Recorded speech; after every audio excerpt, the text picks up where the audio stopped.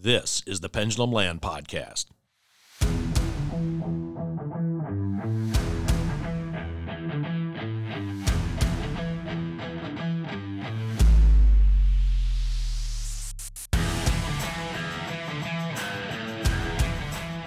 Welcome, infrastructure junkies, to our show. This is a podcast created by right-of-way professionals for right-of-way professionals. I'm Dave Arnold, and with me is Kristen Bennett. We are your go-to source for the best information within the right-of-way industry. We are your primary source of news, trends, and developments in eminent domain, right-of-way acquisition, and the Uniform Relocation Act. Today, you are not going to want to miss this. You think COVID has shut everything down? It sure shut me down. I've continued approximately 20 jury trials since COVID hit because they're simply not hearing civil cases in person. Last episode, we talked to California eminent domain attorney Brad Kuhn, and Brad's not trying any cases in California. But not so fast. Our good friends Matt Hansen and Tara O'Hanlon from the law firm of Miller, Nash, Graham & Dunn, LLP. They're eminent domain attorneys based in Seattle, Washington. And Matt and Tara have tried not one, but 2 jury trials since COVID. Well, how'd they pull that off? Good question. The first jury trial was in person, and they were socially distanced between the jury, the judge, and the witness. Okay.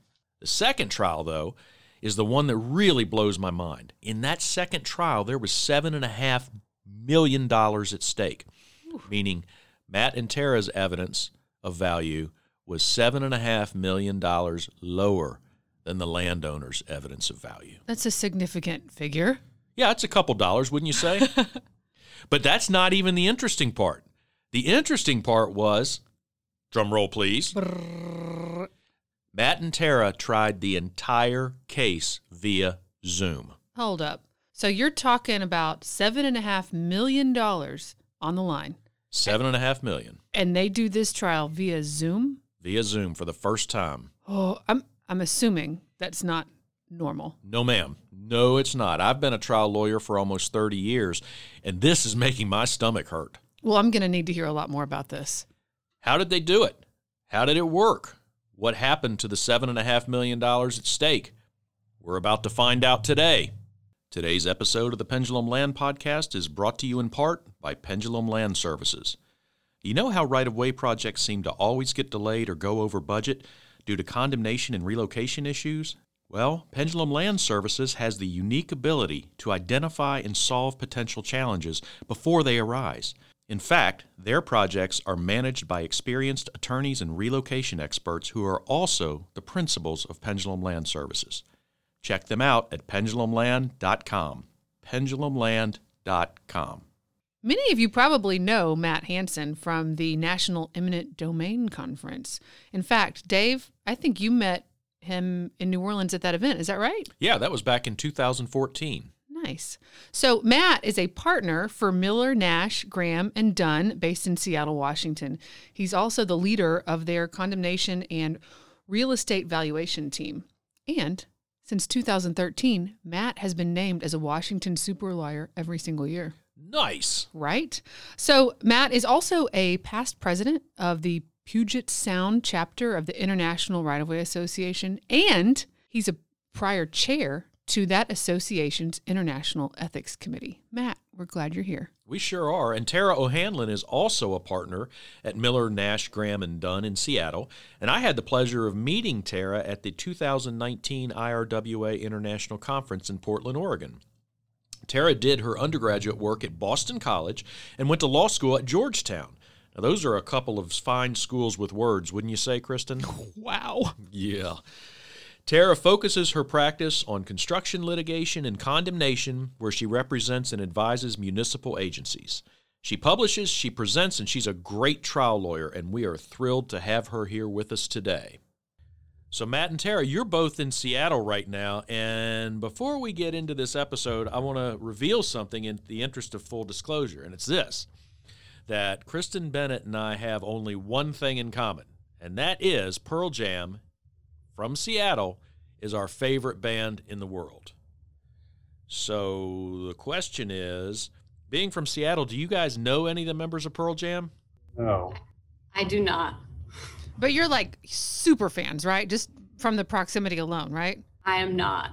Yeah, they've been around a while. That's all I know. Oh boy, this episode just got kind of weird. Yeah, what are we going to do with all our Pearl Jam trivia? Yeah, we're gonna do some Pearl Jam trivia today. You know, it's too late to rewrite our bits, so we're going with it. Yeah, we're going to roll through this, guys. So, listen, we have we understand that you all have tried not one but two jury trials since COVID hit.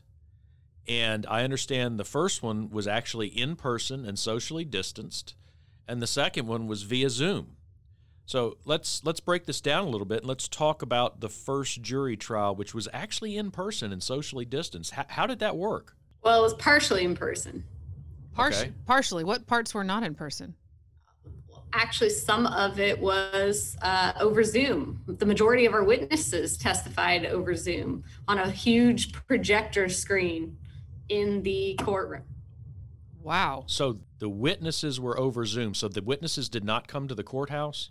Well, some did and some didn't, depending on the witness, the type of testimony that was being provided. It was a trial decision as to whether or not we wanted them to testify via Zoom or in person. And whose decision? It was you could decide whether or not they came to the courthouse? Well, it was a joint decision between the expert and us. To the extent that the expert didn't feel comfortable coming in due to some precondition or something like that, we wouldn't force him to come in. And ultimately, we just left it to their decision whether or not they wanted to come in or stay remote. Wow. Well, what about the actual jurors? They had to come to the courthouse, right? Eventually. But so was jury selection done in person? No, No. it wasn't. How was that over Zoom? It was over Zoom. Jury selection over Zoom, and ultimately the feedback from the jurors and the court is that that's here to stay, even as trials go back to being in person.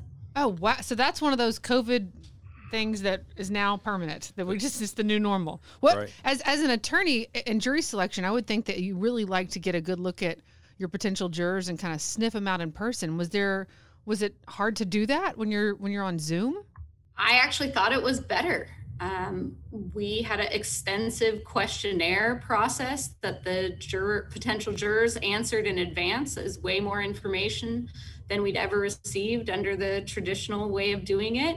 And ultimately, we saw them up close and personal in their natural surroundings at home, most of them.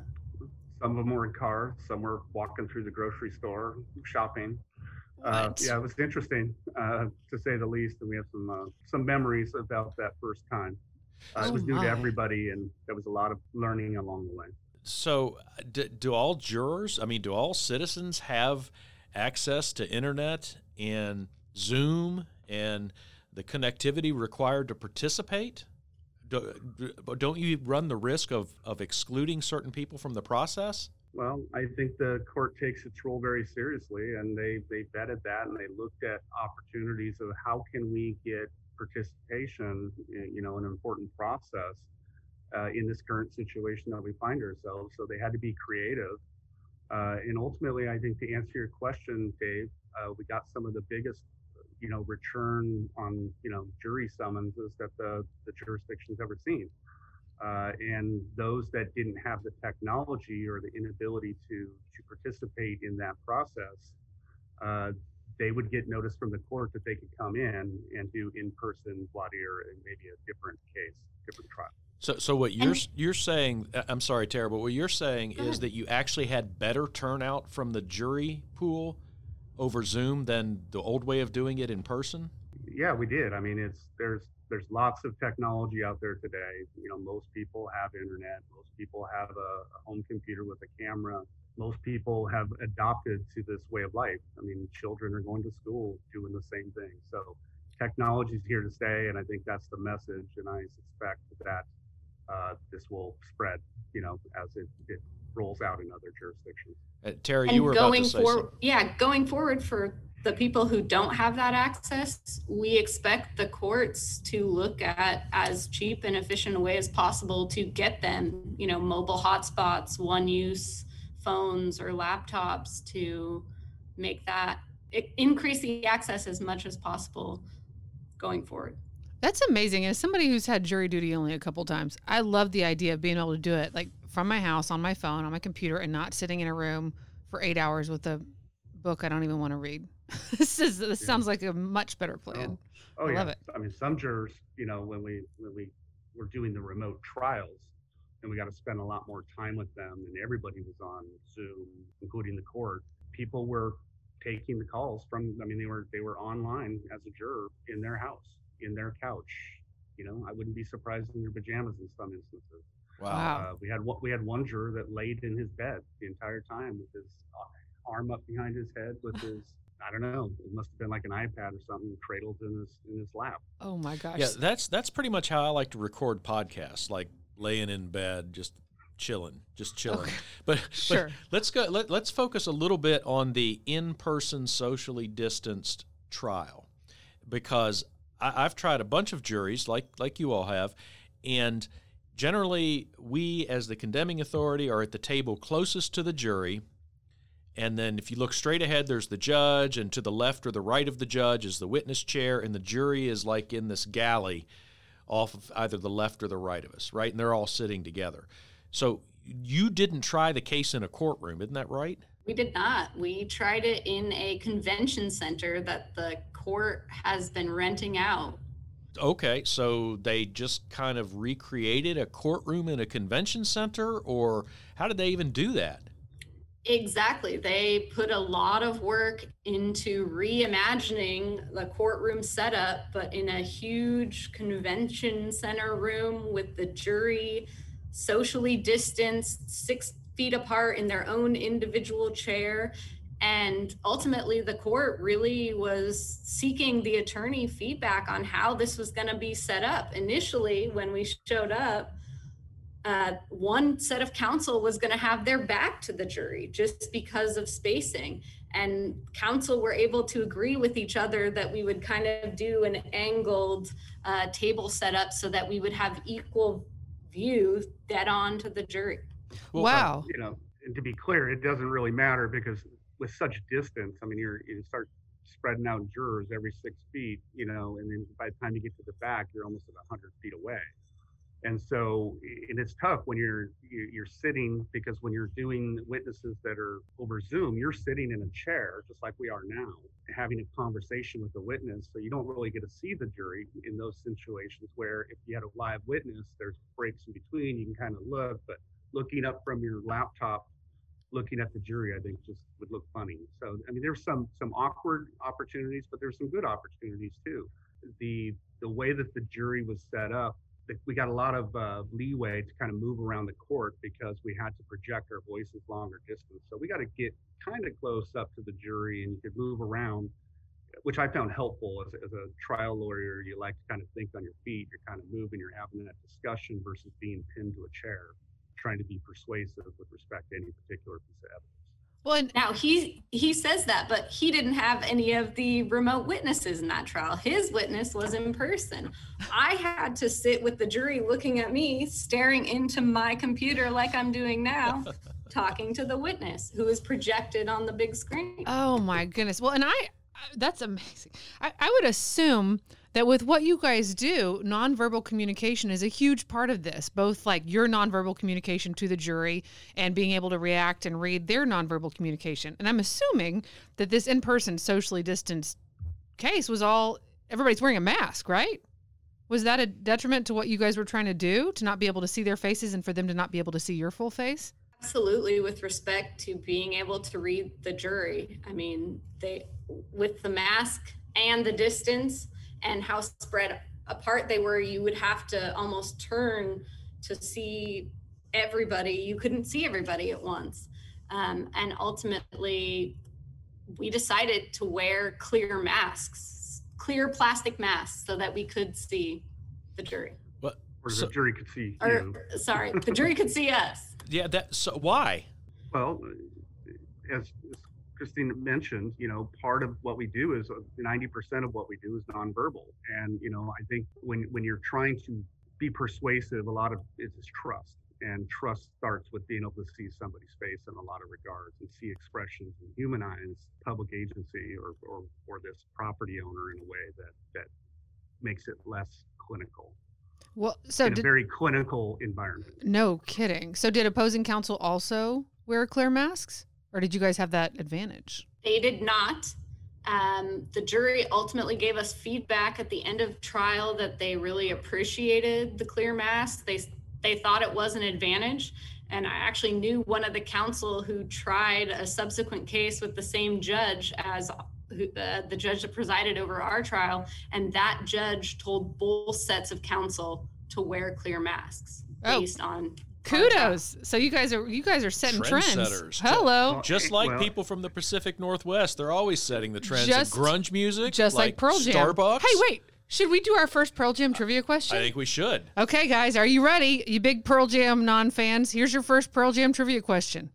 I'll just give you a hint that there are 5 options. 5 options of a correct answer on this question, and here it is. Name one human being who has served as the drummer for Pearl Jam. I'm hearing crickets so far. I don't know. I have no idea. What? Okay, well, oh God. 2 of them are named Matt. 2 of them are named Dave. So you could have just pulled one of those names. Matt Cameron is the current drummer. We've had Jack Irons. Yeah. Dave Aberzies, Dave Cruson, and Matt Chamberlain. So there's a Matt and a Dave on this podcast. They could have. Right. See, you guys, Matt and Dave, could probably be drummers for Pearl Jam just because you're named Matt and Dave. Good job. You probably should just move out of Seattle. This is embarrassing. It is kind of embarrassing. Okay, back to the socially distanced in-person jury trial. The jurors didn't wear clear masks, and I know for a fact that it's funny, when we try a case, we don't want to make the jury uncomfortable, but we were trying to read their nonverbal communication to see whether they're picking up what we're putting down. And so we kind of look over at the corner of our eyes, or we'll bring an associate to sit in the gallery to watch them.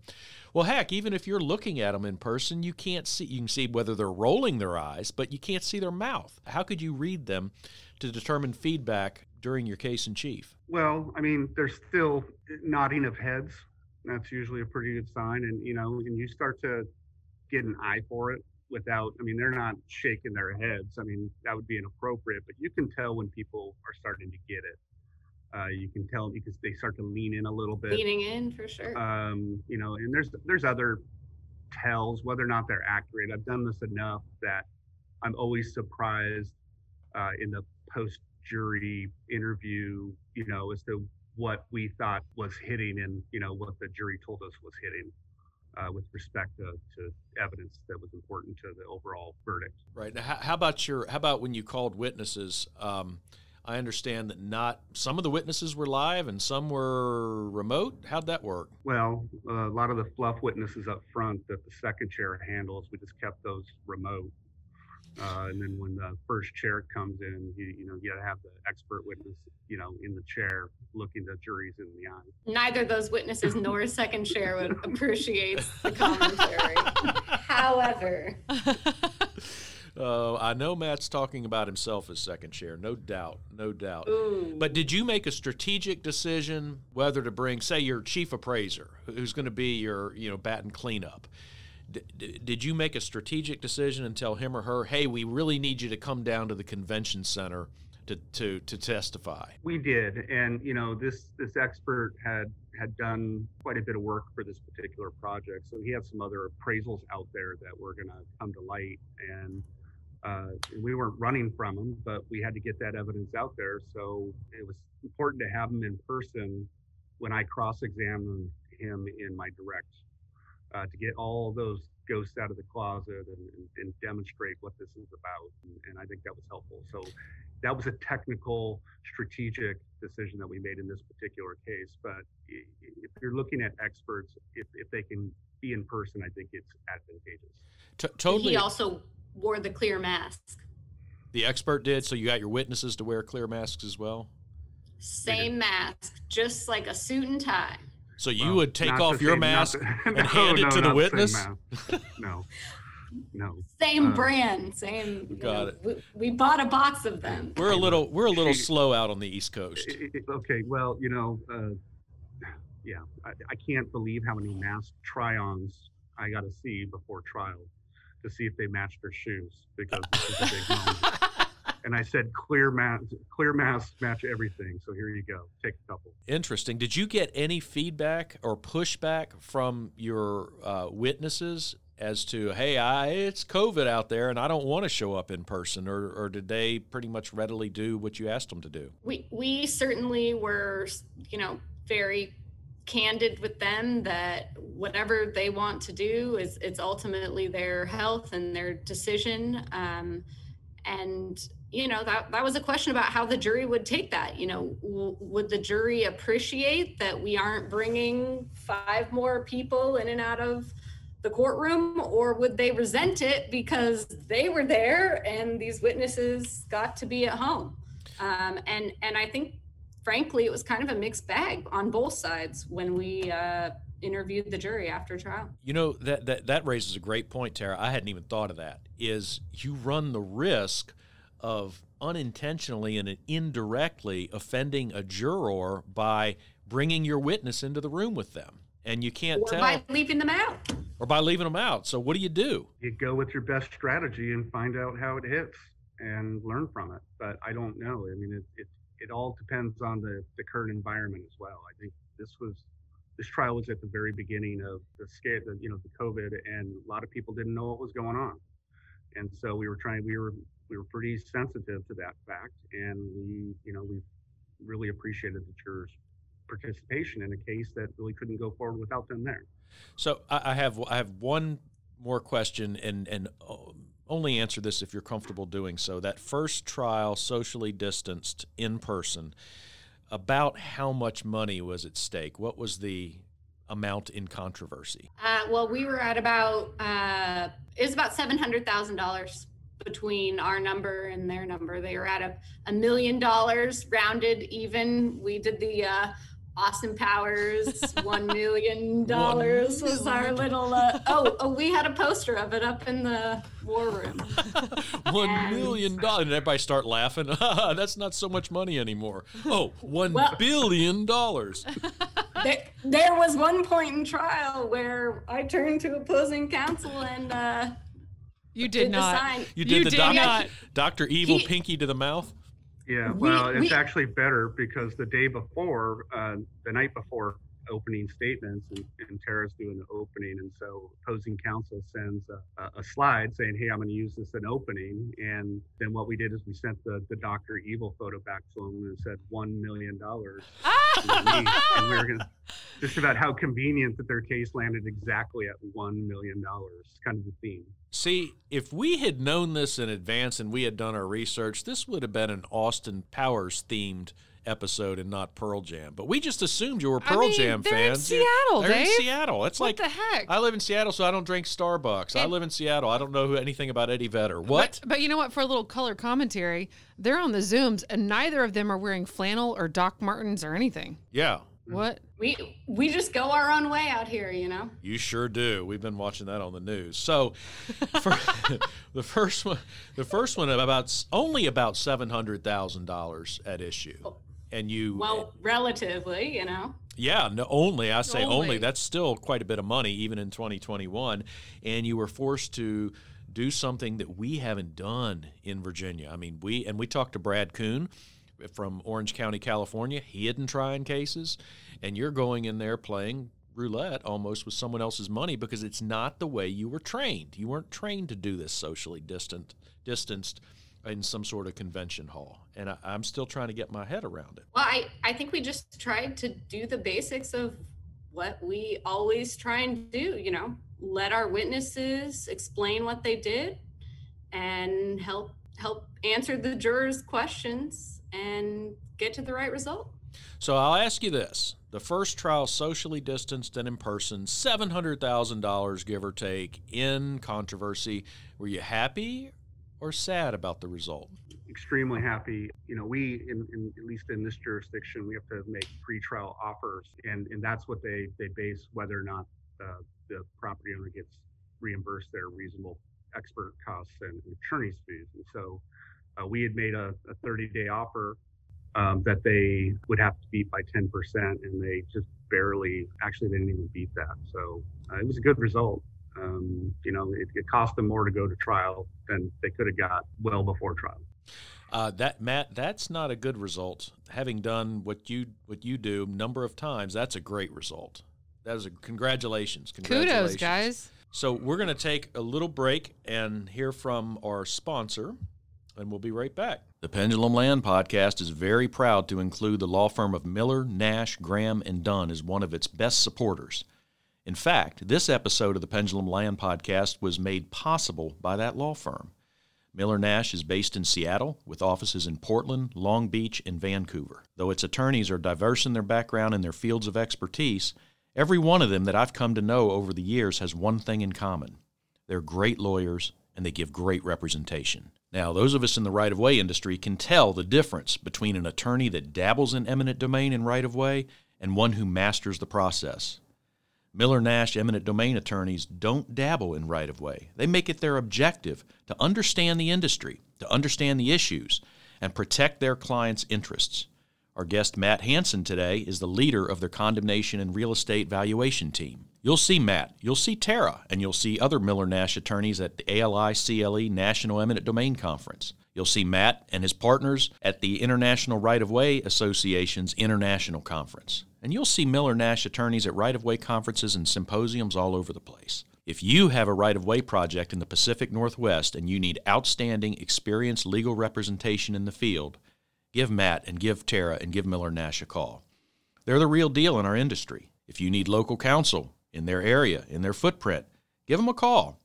Or, if, like me, you don't want to take a chance with your client's case in your first virtual trial, consider associating Matt and Tara. Check them out at millernash.com. millernash.com. Hey, before we move into the next part, how about another piece of Pearl Jam trivia? Yes. Yes. Okay. Are you ready? Are you guys ready? Are you excited? I'm sure we're going to get it absolutely All right. immediately. Any true Pearl Jam fan will know the answer to this question. What is Eddie Vedder's birth name? Here's a hint. It's not Eddie Vedder. No idea. You guys are killing me. I don't know. Well, Let's What? you can at least guess. Yeah, come on. Give us a guess. Josh. What's the last name? Smith.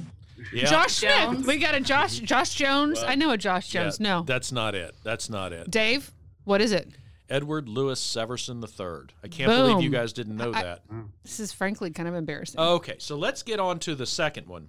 And you had a second jury trial, I understand, which was conducted completely via Zoom. And I got to tell you guys, that blows my mind. I can't even conduct a meeting via Zoom, which I've demonstrated today with this recording of this podcast episode with you guys. So I'm going to ask you this, and only tell me if you're comfortable. How much money was at stake for the Zoom jury trial? Well, in that case, it involved a lot of parties, pretty big project, and I think there was 28 owners as part of the trial, and so their collective just compensation claim was $5.5 million plus their fees, so probably about $1.5 million.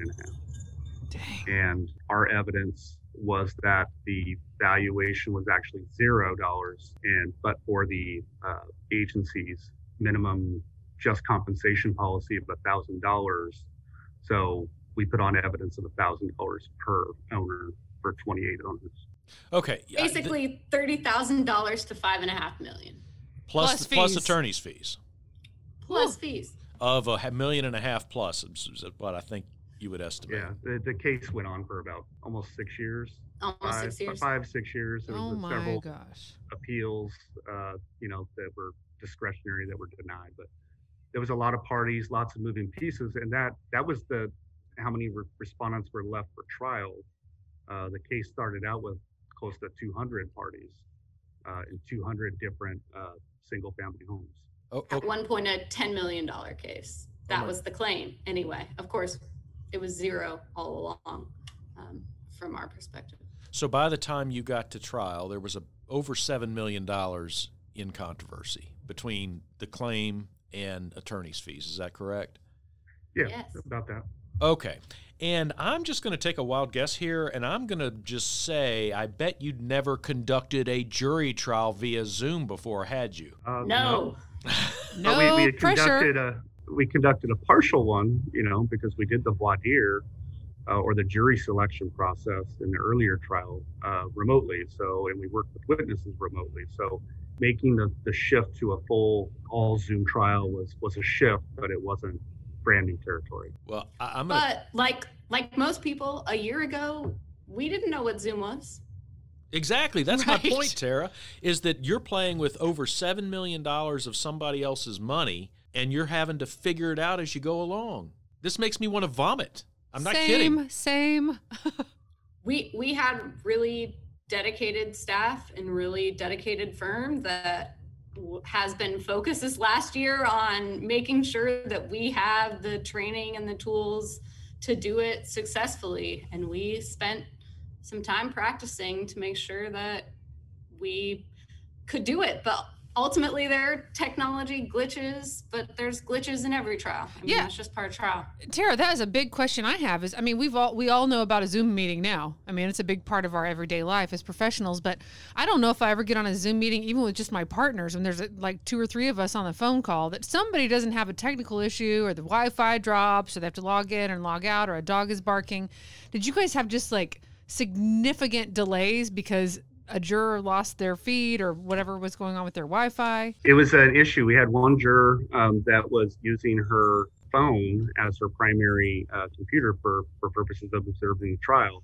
Well, we had a big storm that came through towards the end of trial, and this was after having spent weeks in this Zoom trial. And it wasn't because it was a Zoom trial that it took weeks. It's just the sheer volume of witnesses and valuation opinions in the case. And so after this significant investment by this juror, we had this power outage. And so she had to use her phone to dial in, but she didn't have a full battery. There's no way to recharge a battery, and we're in the middle of a pandemic. And we were really concerned about losing her, given how much time and energy she had put into being there. So we donated to the court a portable charger pack, which the court then messengered to the juror's home so that she could charge her phone and stay there. So that's kind of how you just have to adapt to make these things work. Well, that's one good thing about COVID. I think we've all learned to adapt. That's for sure. What about like the people that are normally in the courtroom for a Zoom trial, like the bailiff and the court reporter? Where are they? What are they doing? Are they in a courtroom? Are they at their houses? Are they laying in their bed with their arm behind their head? Like, what's going on with those guys? The court staff was actually at the court. The court is open. And so the judge was the only person in the trial who was on video and wearing masks. Oh. And the bailiff and the clerk were in the courthouse, and they also were wearing masks and on the Zoom. But we think that it's going towards a position where if things get worse again, that those folks could also be at home and on their own Zoom. Wow. And I think we're already seeing that in part, or, for some of the bench trials where judges are choosing to preside from home. But I think, that's just a rumor. I don't know if the facts are true, but that's what I hear, that, that things are leaning potentially if it got that bad, but hopefully things are getting better. And so where were you guys every day of trial? Were you at your houses, or were you at the office at your firm, or where'd you go? Yeah, so Tara and I have been, back-to-back jury trials since June. So we're pretty much our own pod, for lack of a better term. And so we would come together, we would work in a conference room where we knew that we wouldn't have connectivity issues, that we could share real-time information without having to have yet another screen in front of me to read messages on one side. It's just, there's a lot of nerves that are going on. There's ability to talk at the breaks. And, that's the kind of stuff where I think as counsel, if you're comfortable, you can do it. Now we've had other trials, bench trial that was remote with a couple of our partners, and they found that they were all at their homes. They did not come into the office. Yeah, we made the decision to come to our office. They tried it from home, but actually our paralegal, the entirety of the case, she was at her home and she did not come into the office at all. So really it was just a personal decision, a strategic decision on our part to come into the office and make one of our conference rooms the courtroom. Wow. Which was weird.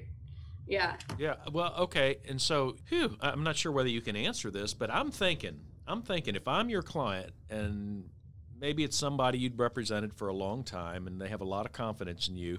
But I'm thinking if I'm the client, I'm not wanting to be the guinea pig here, right? I'm not really wanting to put my money on the line and say, hey, this is Matt and Tara's first full Zoom trial. Let's risk $7 million. How did that go? Well, there's lots of ways to think about it. Depending on the client, depending on how often they find themselves in these condemnation trials or evaluation issues, they have to move them forward. There's delay impacts. There's construction needs to go. Government's pumping lots of money into infrastructure, and you can't just stop because you can't acquire the property. So in part, we kind of had to move forward in order to secure the rights and make sure that the owners got compensated fairly. And so I think it's just it's a balance, and you have to choose which ones make sense. And this is one where they didn't really have a choice; they had to move forward. Do you have more trials scheduled on the Zoom? We have lots of trials scheduled. We have lots of moving pieces. We have lots of thankfully we have lots of work, and it's good because life moves on, and so does the practice of law. You guys are just kind of trailblazers here. I mean, I haven't heard of this anywhere. And you guys are the first people that we've talked to that have done this. I mean, this seems like, I think you guys are the experts on the Zoom trial. It worked. It worked. We felt confident in the process. But I think that it's definitely a question for each trial and each client. And there may be, facts or circumstances that would lead to us recommending not going forward with the Zoom trial.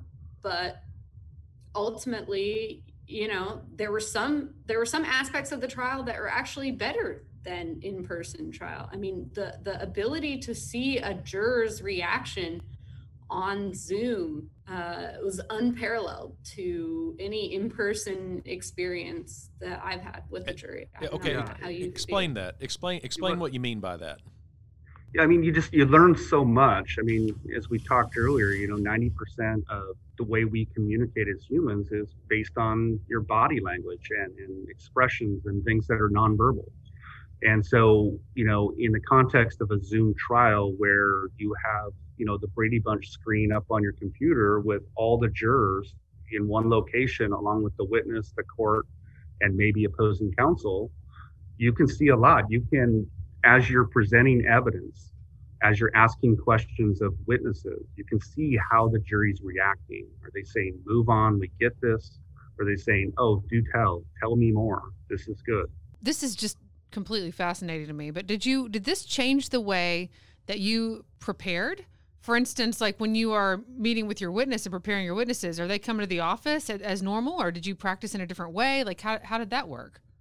We did not have any witness come to the office. We did it all over Zoom and Teams. We wanted to try and emulate what it was going to be like in front of the jury as much as possible, so that we worked out the technology glitches with them in advance, and how we did exhibits, and the whole foundational issues and evidentiary issues with a Zoom trial are a little bit different. But I think the result was good. I mean, the jurors could see the exhibits.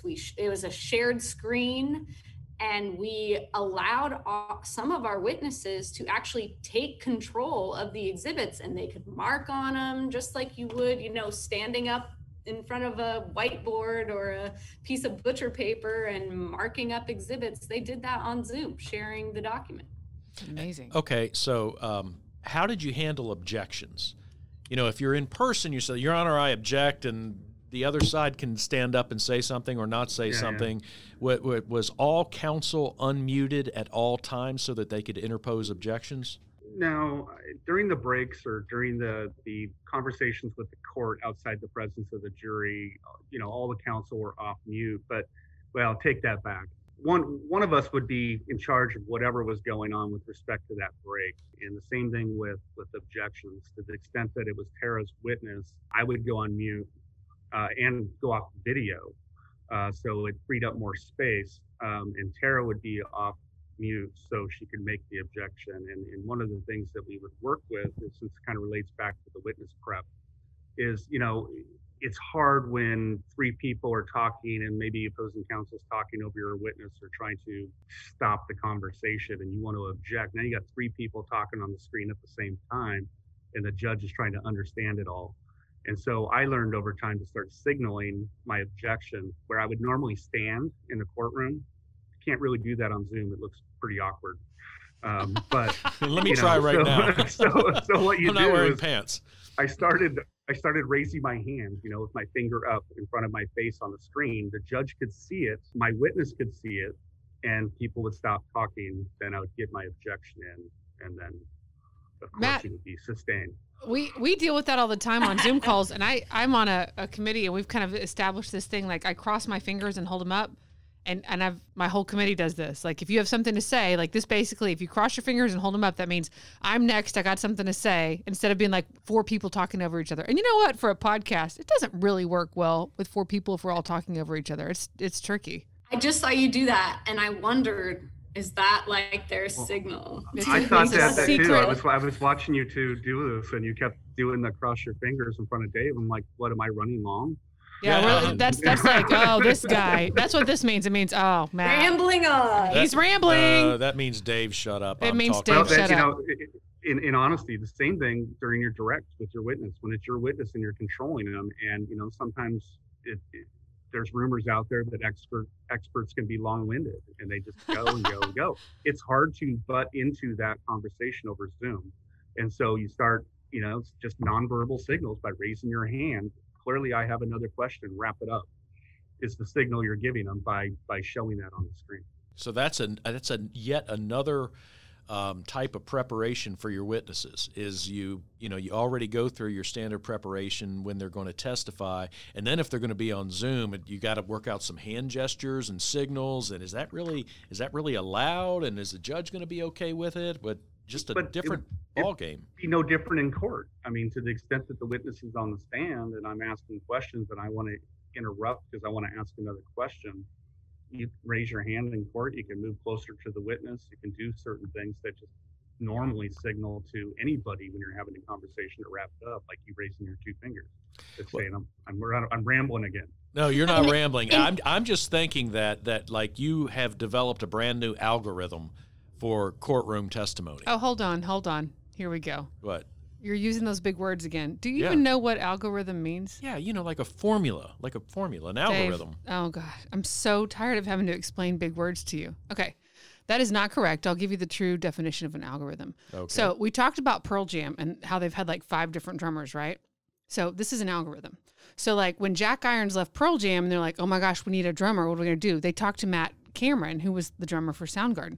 And Matt comes in and he's like, guys, don't stress. Algorithm. Get it? Because he's going to play the drums. So they're drummers? Yeah, it's what you say when you join a band and you're going to play the drums. You say algorithm. I've been using this word incorrectly all these years. Yes, but you're welcome. Okay. Happy to help. Well, we can move on. Certainly feel stupider again. Every episode we ever record, I realize that I was lucky to get a 400 on the verbal SAT. You really were, and I'm just happy to help. I'm happy to help. It's weird that you're an attorney though and you don't know these words. I know. So, Matt and Tara, did you have any, for lack of a better description, snafus or problems which occurred because of going on Zoom, live mics, anything like that? I'm sure that Tara would be happy to spin it. But yeah, there was one example, and everybody had done it at least once or twice. I mean, not the jurors, but like witnesses maybe leave a mic hot, going into a break and then coming back and they're talking on the phone and, that kind of stuff. But there was one where we have to switch mute off and on between our laptops when we're working in the same room. And so we're just playing out of one speaker. And so I was apparently in charge of the muting at the conclusion of the evidence going into the break. And what I thought was muted was not muted. And we just got kind of boy. Luckily, the jury was gone. The jury was gone. Opposing counsel was not so fortunate during their snafu. But well, just to finish it up, we got a ruling from the court we thought was just a little strange and counterintuitive. And and we were just feeling our oats at the time. We were just come off a really good, cross-examination, and we're going into the break. We think we're on mute. We're like, what the blank, judge? I can't believe you said that. And of course we're hot. Oh no. And we don't know it, and so we continue to have a conversation for good 60 seconds, and then we can hear come through the speaker the court staff saying, counsel, you're not on mute. Hello. You know what? Those are words you don't want to hear. Yeah. Well, the jury had heard some sidebar from opposing counsel that they disclosed to us in closing argument, which was kind of a funny story too, Tara. Tara, spit it, Tara. Opposing counsel, unfortunately, two of them, one opposing counsel to the other, after a cross-examination says, hey, after this is all over, you want to take Tara and Matt out for a drink? And the other one says, ugh, no. And the jury heard it, and it came up in the interview after. Oh, no. Well, you know what? After this amazing podcast, we will take you guys out for a drink. Well, hold on a minute. You say it came up in the interview after. You mean a jury interview? The jury mentioned it afterwards? Yeah, we had an hour and a half long. Jurors wanted to talk. They wanted to talk about the process, and they gave us some really good feedback. They gave feedback to the court. They seemed really happy with the process. And did they mention the mistake by opposing counsel? Oh, explicitly, because opposing counsel made a reference to getting a drink with us, and then one of them said, yeah, we heard you say you didn't want to get a drink with them during the trial. Counsel, it was awkward because in this post-verdict interview with the jury, we were doing it with counsel at the same time, and so, you could tell the moods were a little bit different depending on whose camp you were in. And so a lot of the jury discussion kind of followed who they wanted to follow. So it sounds to me, and I'm not kidding, I don't know anybody else other than criminal attorneys who are trying cases right now. And I've had 20 cases continued, and we've got a big project we've been working on for years, and the trials keep getting continued. And then we have another project after that, which we're now setting for trial. And we're continuing trials into 2023 right now. Like, they're just not hearing our cases. So I'm thinking the rest of the country has a lot to learn from you guys, and probably attorneys around the country don't need to reinvent the wheel. They could call you up, right? You go pro hoc vice, wouldn't you? Sure. Consult. Well, we can do it remotely, so that'd be a lot more cost effective. The reality is, I think that things are here to change. And, although I could see that there's some resistance to this concept of, if I'm a property owner, I want a jury presence, or vice versa for the government, or whoever it is. And I think the reality is that I don't think it makes a difference. And courts can say, hey, if you guys want to get this case out, then you guys have to agree to do this remote. And to the extent you don't agree, then you're to the back of the line again. I'm sure there are litigants out there that would like to have their issues resolved and can do so. It's just a different atmosphere, but it's still the same process. It's still the same fairness, etc. Yeah, I still can't get my head around all the logistics of this. I really can't, especially with so much money on the line. So, do you want to reveal to everybody what the result of the case was? Sure. It was a good outcome, or a great outcome based on your definition. And as you recall, it was $5.5 million in total comp being claimed, and we were saying $28,000 or $1,000 per unit per owner. And the verdict came back unanimous within a couple hours in favor of petitioner's verdict. So $1,000 per unit. To each, with no rights or entitlement to attorney's fees. So let me get this right. You guys were pioneers in this whole idea of having a trial via Zoom, and you won. And you're 2 for 2 on your COVID jury trials? Correct. So far. Dude, these guys are rock stars. No kidding. And I can't think of a better way to wrap up the episode. Matt, Tara, thank you both for joining us. Thank you for having us. This is fun. Please listen to some Pearl Jam before we see you again, please. Use it as your intro music. It's my homework now that I'm out of trial.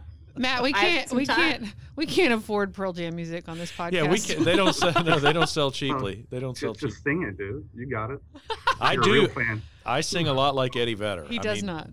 Thanks, you guys, and kudos Right, on guys. some amazing stuff that you've been working on and the results of those trials. You guys are awesome. Hi, this is Laura Gunter with Percheron, and you've been listening and laughing to the Pendleton Land podcast. I know that you want to stay in the know, so like and follow the podcast on LinkedIn, my fave, Twitter, and Facebook, used by folks that remember Toto's version of Africa. The podcast handle is at Pendleton Land Pod.